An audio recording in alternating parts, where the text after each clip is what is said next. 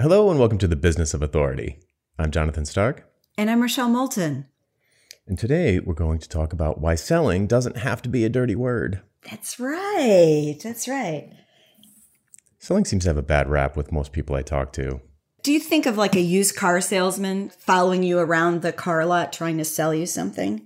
Yep, pushy person trying to convince you to buy something that you don't need or upsell you to something that you don't want, and using intimidation and misdirection and all of the tactics to be closing. They're going to close you. They're going to close the deal.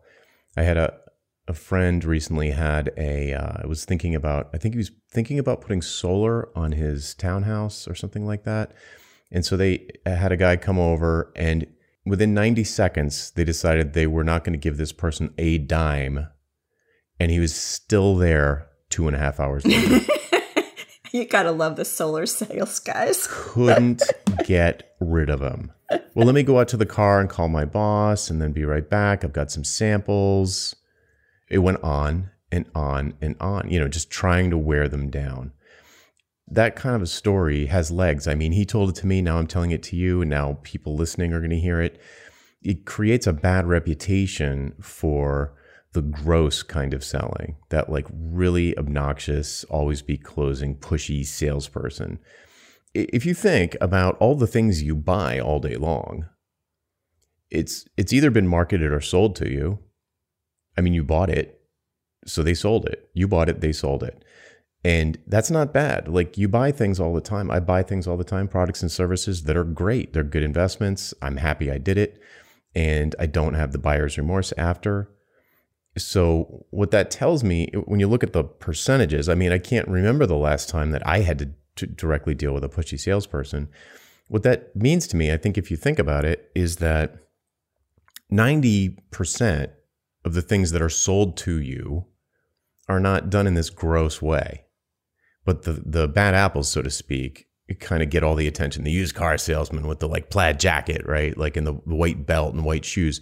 It's like it's somehow captured our consciousness, and it's like, I don't want to be like that. I don't want to be like that.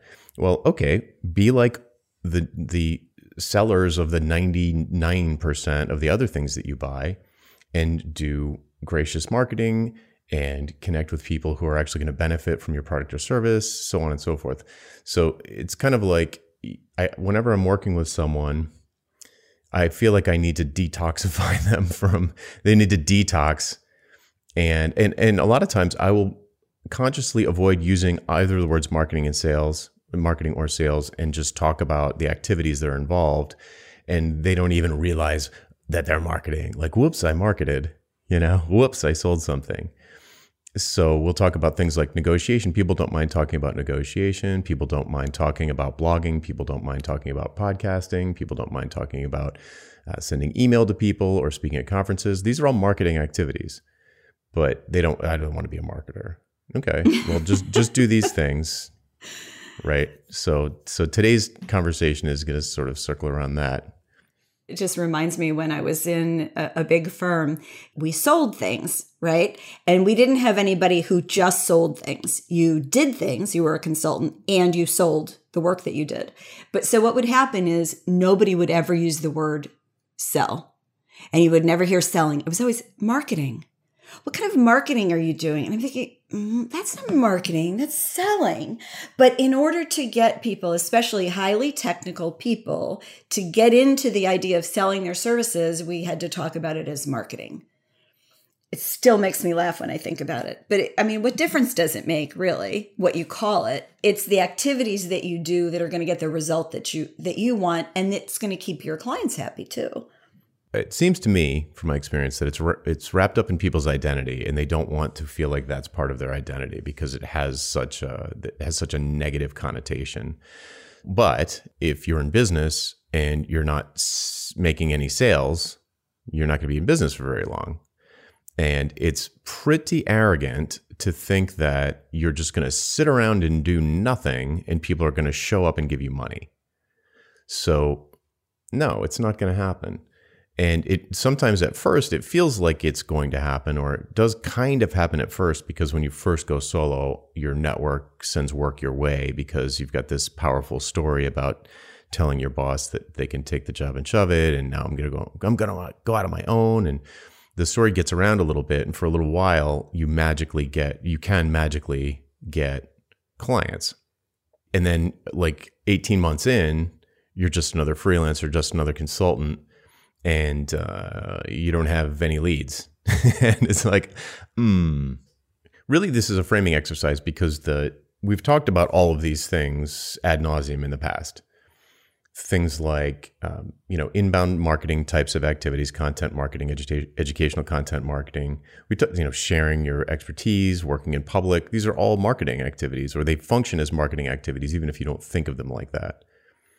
I feel like the whole, air quotes, trick to it is just thinking about how can I help the most people and continue to be able to help the most people by funding that mission. If you think about it like funding your mission instead of taking their money, then it changes people's minds about it. It happens to me over and over. I'm like, you're not trying to take people's money. You're trying to fund your mission so you can keep helping more people. So if you don't want to talk about marketing, you don't want to think about it like that, just go into the world and help as many people as you can. And it's going to be in your area of expertise, whatever your big idea is, or your purpose, or your mission, or whatever the thing is that you're trying to get into the world, the thing that you feel that you're an authority about. And you take that message and you just deliver it to as many people as you can.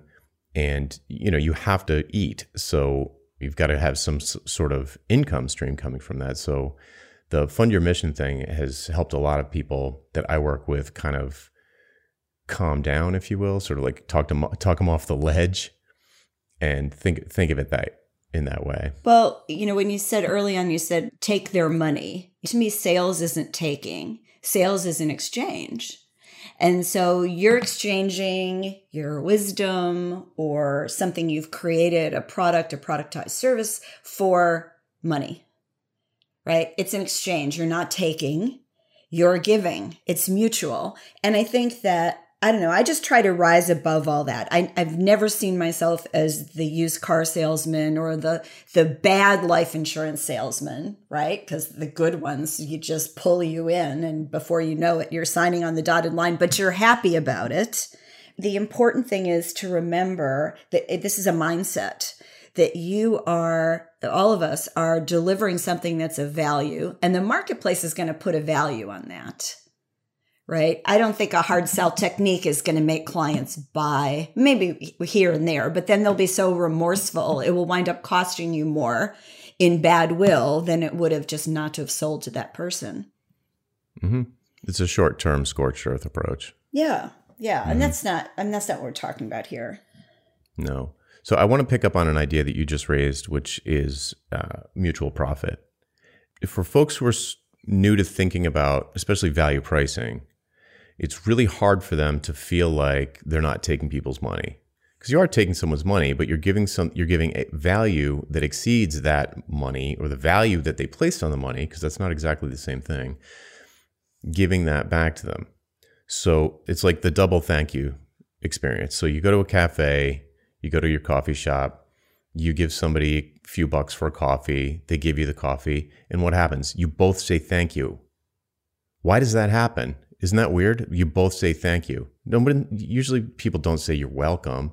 It's like, thanks. Well, guess what? Especially if it's the owner of the cafe. Like the cafe in my building, the owner is the only person there. She doesn't say you're welcome. She says thank you. Why? Because you have each exchanged something for something that's more valuable to the other person. So you both profited. The story I tell about the two different color balloons, like, the little girl trades a green balloon for a red balloon with the little boy. And it's like, why do they trade? It's not because one balloon cost more to make. It's because one of them likes the other color better and the other one likes the other color better. So they trade the two balloons. They've both profited because they're more happy, because they have a thing that they value more than the thing they gave away. Both people value the thing they have now more than the thing they gave away. So it's really easy to think about this in terms of trading physical things like balloons, or like when little kid, one time I traded a jackknife for a necklace, or like it's really easy to be like, yeah, do you want to trade? And people are like, yes or no. And the trade's only going to happen if both people value the other thing more than the thing they have. And there's absolutely no difference between trading a jackknife for a necklace than there is for trading $250,000 for a WordPress site. The person who's got the $250,000 would rather have the WordPress site, and the person who's capable of making the WordPress site would rather have the $250,000 than the time it takes him to build it. It's the exact same thing on a different scale. But since money is involved, and since the money's only flowing in one direction, people have a tendency to forget that the thing that they're delivering, assuming that the other person's happy with it at the end of the day, is worth more than the money, even if it's a seemingly insane amount of money. So, for $250,000 for a WordPress site sounds like a lot, but I know people that do it.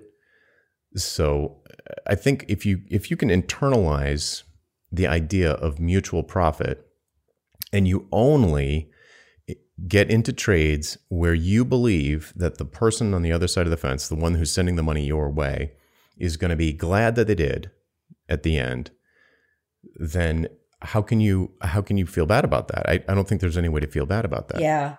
Well, it's funny. It just made me think of, I've had people where I've had a new business discussion with them where we thought maybe we'd want to work together. And I could feel them hanging on by their fingernails to their business. And, and I've said to them, listen, I would love to work with you. Yes, I do believe I can help you if that's in fact the case. But I don't think you're in a place to do this right now. Because if you're going into this, literally on your last dime, this is not going to be a process that's going to feel good to you. It's going to be highly stressful, and you're going to have expectations of everything happening instantly. And I can't promise that. And all of a sudden, they look at it differently. Or the gentleman who was thinking about starting a consulting firm, and I said, well, how much runway do you have? How long can you go until your first client? And I could hear him clicking, like checking his bank account. And he came back and he said, 30 days. And I was like, no. And this is somebody with a lot of overhead. No. I used to do my coaching program monthly, and I switched it to 6 months at a time because having folks pay for it monthly, I know gave the sort of an expectation that something was going to happen in the first month. And almost never does something happen in the first month. Usually you don't start to get any kind of traction for 3 months. So yeah, I totally agree. So if you're talking to the person and through this sort of, this all goes back to everything we talk about, you're having this why conversation with them, you're trying to talk them out of working with you, convince me, potential client, that this is going to be a good fit for you. Like, why are you planning on spending all this money with me? Why would you invest all this money with me? I don't see what you're going to get out of it. What are you going to get out of it? And make them tell you what they think they're going to get out of it. And then I'll sort of make a judgment call about how confident I am that I can do it within the constraints of their situation. And I'll I might say, I don't think I'm the right person for this. Sometimes I say, I think you're being unrealistic. I don't think anyone can deliver that.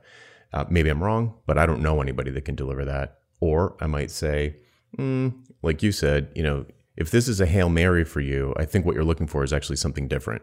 I think you need to do this. Maybe it's a lower price thing. Maybe it's like, here, you should just read my book. You're not ready for like an intense one-on-one. You don't have enough time to even devote to the things that I would tell you to do, so on and so forth.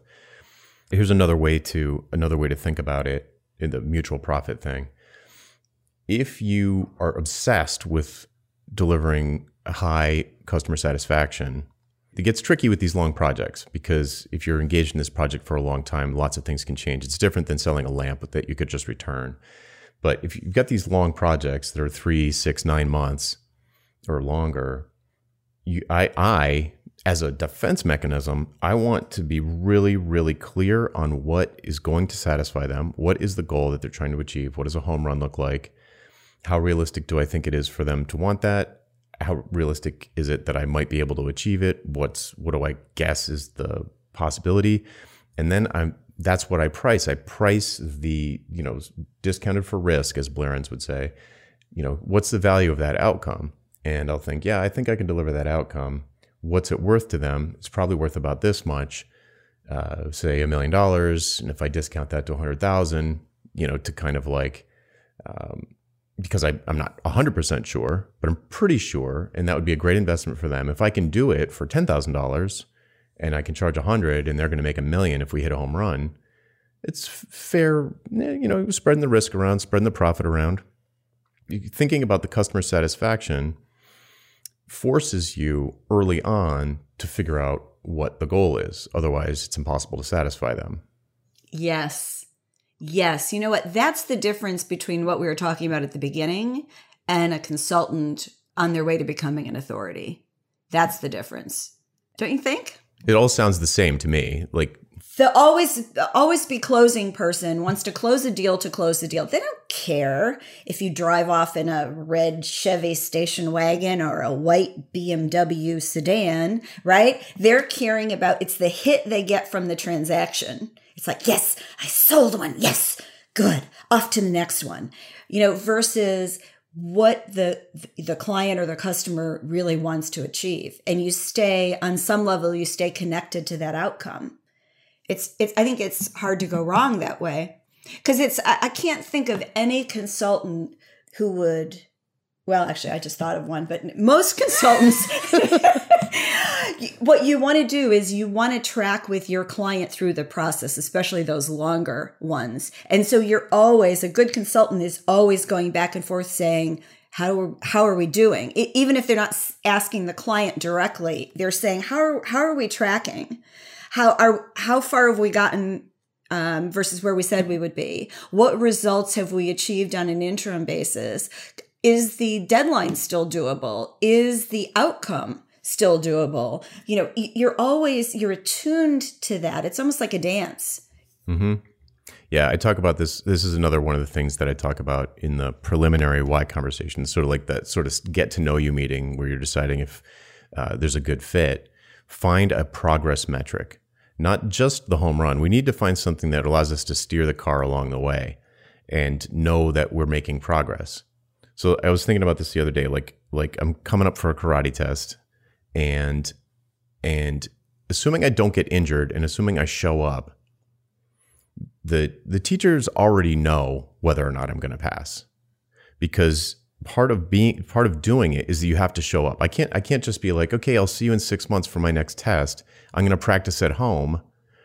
Now I know all the material is, I bought the book or whatever. I'm just going to show up and take the test. And if I pass, I pass. If I don't, I don't. It doesn't work like that. Part of the training is showing up on a regular basis. Like that's part of it.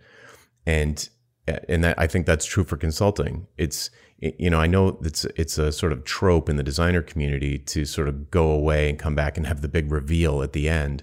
I think that's setting yourself up for a huge amount of risk, because you're leaving the client out of all of the decision making. I don't want the client involved in the decision making, but I do want the client involved along the way with the progress. So I want them in little bits. I want to bring them along. And of course, they're going to weigh in at certain times. I don't mean they shouldn't be involved in the decisions at all, but to just like pile something on them at the end and then try and convince them that it was good and all the decisions you made along the way, I think is very, very risky. Instead, I would rather say, come up with progress metrics so that there should be no surprise at the end. Just like my karate test, there's going to be no surprise at the end. I will bet you I could choke on that test, and I know I won't because I've been putting the time in, but I could probably choke and they'd still pass me, or they'd give me a second chance because they know I know the stuff. So it's like there should be no surprise. There should be no surprise whatsoever. It's a really interesting way to think about it. I think you're right. There shouldn't be any surprises, but the client does have to be engaged along the way. And then the other piece, especially if you're working one-to-one with someone, is you have to know that the client is going to do the work that only they can do. I'm sure we've all done this where we've been involved with the client and we've created some sort of recommendation, and then off we go and it just sits there. It doesn't get implemented. Nothing happens. I mean, that's not good for anybody. It's bad for the consultant. It's bad for the client. So it's that one of the things I look for when I'm first talking with a potential client is, do they have the will and the commitment to do what's required? because I can't, there's things that I can't do for them that they have to do for themselves. I can guide them. I can give them advice. I can help them. I can get them started. I can help them on the back end, but I can't actually do the work for them. And one of my favorite clients, what I love about him is he's always doing the work. I mean, he never hesitates. I've never known him to miss a deadline ever. How many people can you say that about? He's a great client. And I think one of the reasons he's so successful is because he does have the will and he does have the commitment and he does the work. And then he surrounds himself with people who can help him. So he's not afraid to buy or to be sold, if you will, but then he does the work. And the way that relates is that we're talking about we're both talking about their sort of intake process, that kind of like, are we a good fit for this? On my intake form, how many hours a week can you devote to the assignments I'm going to be giving you? If it's less than 10, then I can't help you. Like, I can tell you all the same things I told the person before you, but it's not going to work for you because you don't have enough time to implement anything. If you're picky about who you work with, it's not even about being picky. It's more like, am I confident that I can deliver results way over and above the amount of money this person's investing in me? And if my answer to that is shaky, I'm going to try and downsell them or send them to someone else or talk them out of doing anything before some preparatory steps. Because again, like my whole goal is to satisfy the customers, to have them be delighted and be like I always say, like, I want them to build a statue of me outside of their like, this person changed our business. Like, when that happens, it's the best. And so I want to set myself up for that from the beginning. So do I sell to them? Yes. I mean, technically, I give them a proposal or I send them to a sales page and they have to sign on the dotted line. Like, yeah, I sold them. But that point in the process where you've done all this marketing, you've attracted some leads who think that you might have something of value to them, you get into a conversation or they engage with your content or they buy your book or some low tier things that, there's no conversation. So it doesn't feel like there's any sales, but of course there is. I've got stuff written on the page where you click the buy now button and that's salesy. It's salesy in the sense like, here's the kind of person who should read this book. If you have problems like these, you're going to like this book. If you don't have problems like these, you don't need this book. It's almost like the bad kind of sales is inherently dishonest. And the good kind of sales is inherently sort of customer satisfaction focused. Because think about what that does for you. Because like, if you're constantly delighting, beyond satisfying, if you're constantly delighting a big portion of people who are either buying your book or your coaching or your speaking engagements or whatever, what do? They turn around and tell other people. It's like, it feels like your marketing is sort of taking care of itself. You get more word of mouth in person, over email and social media. And it just sort of magically, and it does start to magically happen that more better clients come your way because the word is getting around among the people that you seek to serve, as Seth Godin would say. Somewhere in the middle of that, you said something that sparked a thought, which is sort of like a yes if. In other words, when you're talking with someone and deciding whether or not you're going to work together, you come to a point, I think, where you go, yes, there is a problem here that I can help solve. And you go through that exercise. But then there's an if, and that's where the conditions come in. And the if could be, like you said, the amount of time that they have to devote to something, right? The if could be, I need you to do this amount of work in this time frame, and then you have to have another week after that to do X. I mean, there's some conditions around that. And I think that a lot of us have conditions that we don't write down. And there are conditions about chemistry with the person. Obviously, buying a book, that doesn't matter. Buying a productized service might not matter. But when you're doing one-to-one services, it does matter. And so you after a while, your ear is probably attuned to the people who are your best fits, your sweet spot clients, and who those are and what conditions have to exist for you to do your best work. I mean, I feel like that's when a consultant figures that out, it's like the bell rings and you can't unring it anymore. You can't go back and work with somebody who doesn't fit in your parameter of genius. Mm-hmm. Yeah. Michael Port talks about that a lot at the beginning of Book Yourself Solid, where his approach, and he's got a very gentle, if you will, approch to you sales. said gentle. You said gentle. I swear I wouldn't. I have it on tape.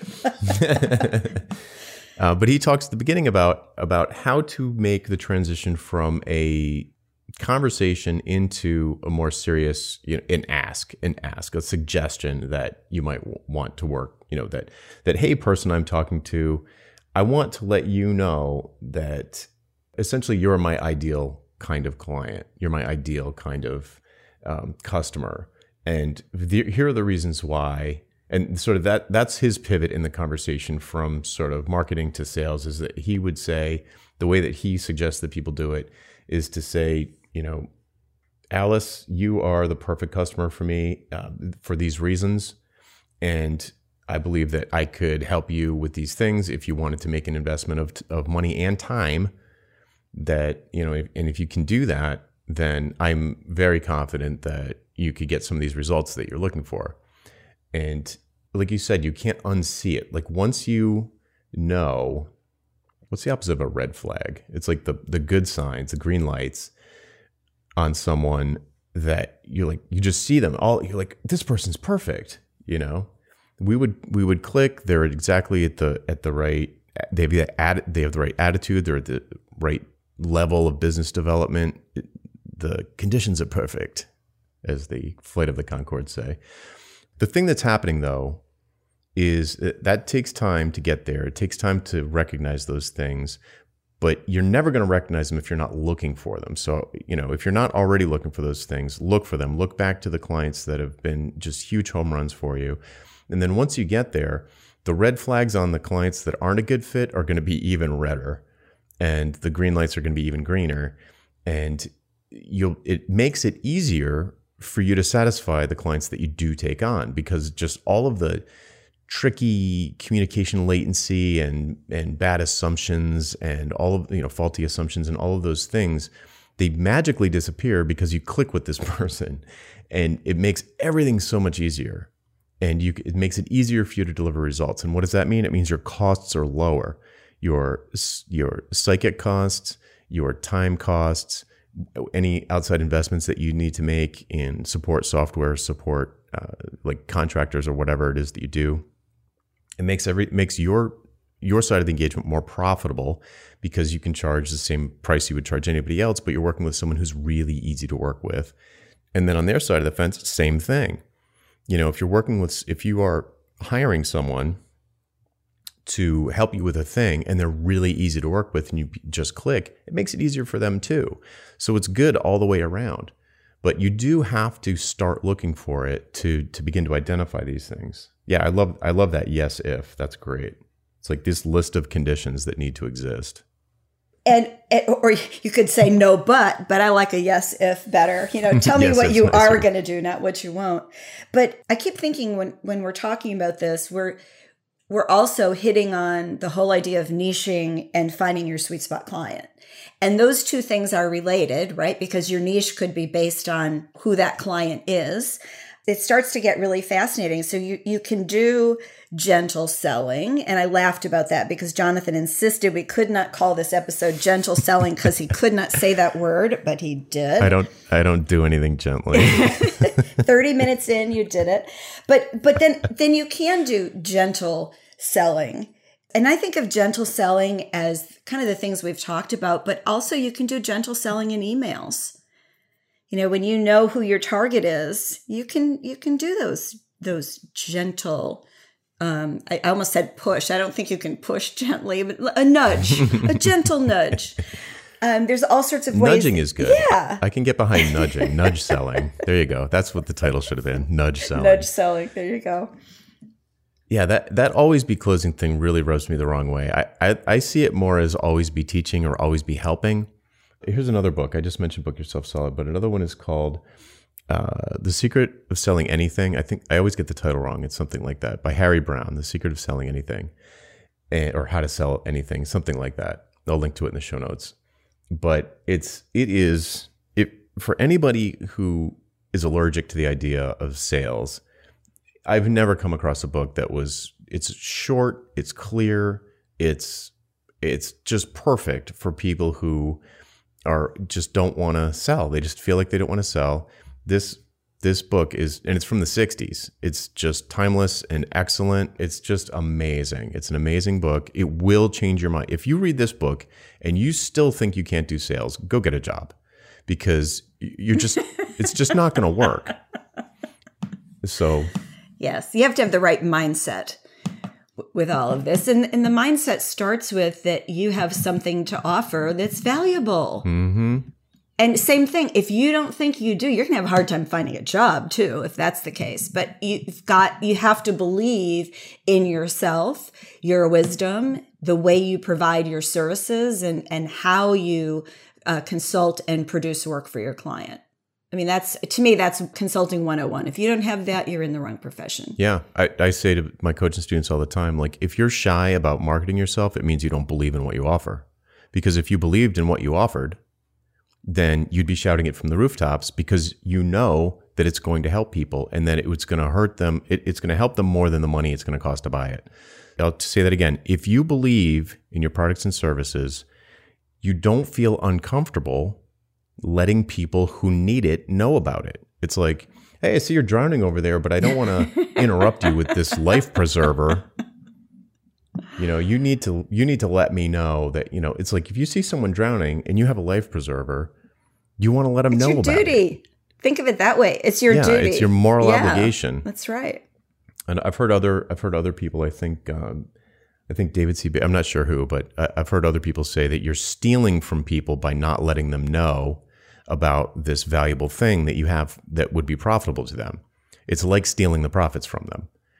And to me, it's a bridge too far for me to say that, because I don't think it actually resonates with people. But it's the flip side of the coin. It's like, if you've got something worth $1 million to somebody and it only costs them $100,000, and you're picky about who you work with, and you know that you're highly confident that it's going to work for this particular person that you're talking to at a cocktail party, you owe it to them to tell them about it, which is a foreign concept to a lot of people. But if you believe in what you offer and you have confidence and you know who your green light client is, and you met one, and they've got the expensive problem, what are you going to do? Not tell them? Imagine if they find out 6 months later, why didn't you tell me that you did this? I've been looking for someone to do this, and we were talking and I told you and you didn't even tell me.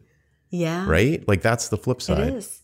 It's, you don't want to be the world's best kept secret, because that's a slow road to richness. Very, very slow. Yeah. Yep. All right. I think the horse is down.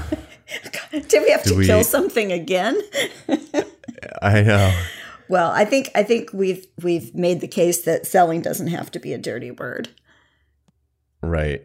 Yeah. And if we haven't, then go find the Harry Brown book. Go to the show notes and find the link. The title is too generic for me to remember, but it's something like The Secret to Selling Anything. And there'll be a link to it in the show notes. I cannot recommend it more highly. If there's one book that you read on sales, make it this one. It's the most, okay, here's the word that we were struggling for. Not gentle, it's humane. It's the most humane version of sales that I've ever, you don't need another book after this one. So for sales, it's great. Cool. All right. Anything else? No, I think that's it. All right. Well, that's it for this week. I'm Jonathan Stark. And I'm Rochelle Moulton. And we hope you join us again next time for The Business of Authority. Bye. Bye-bye.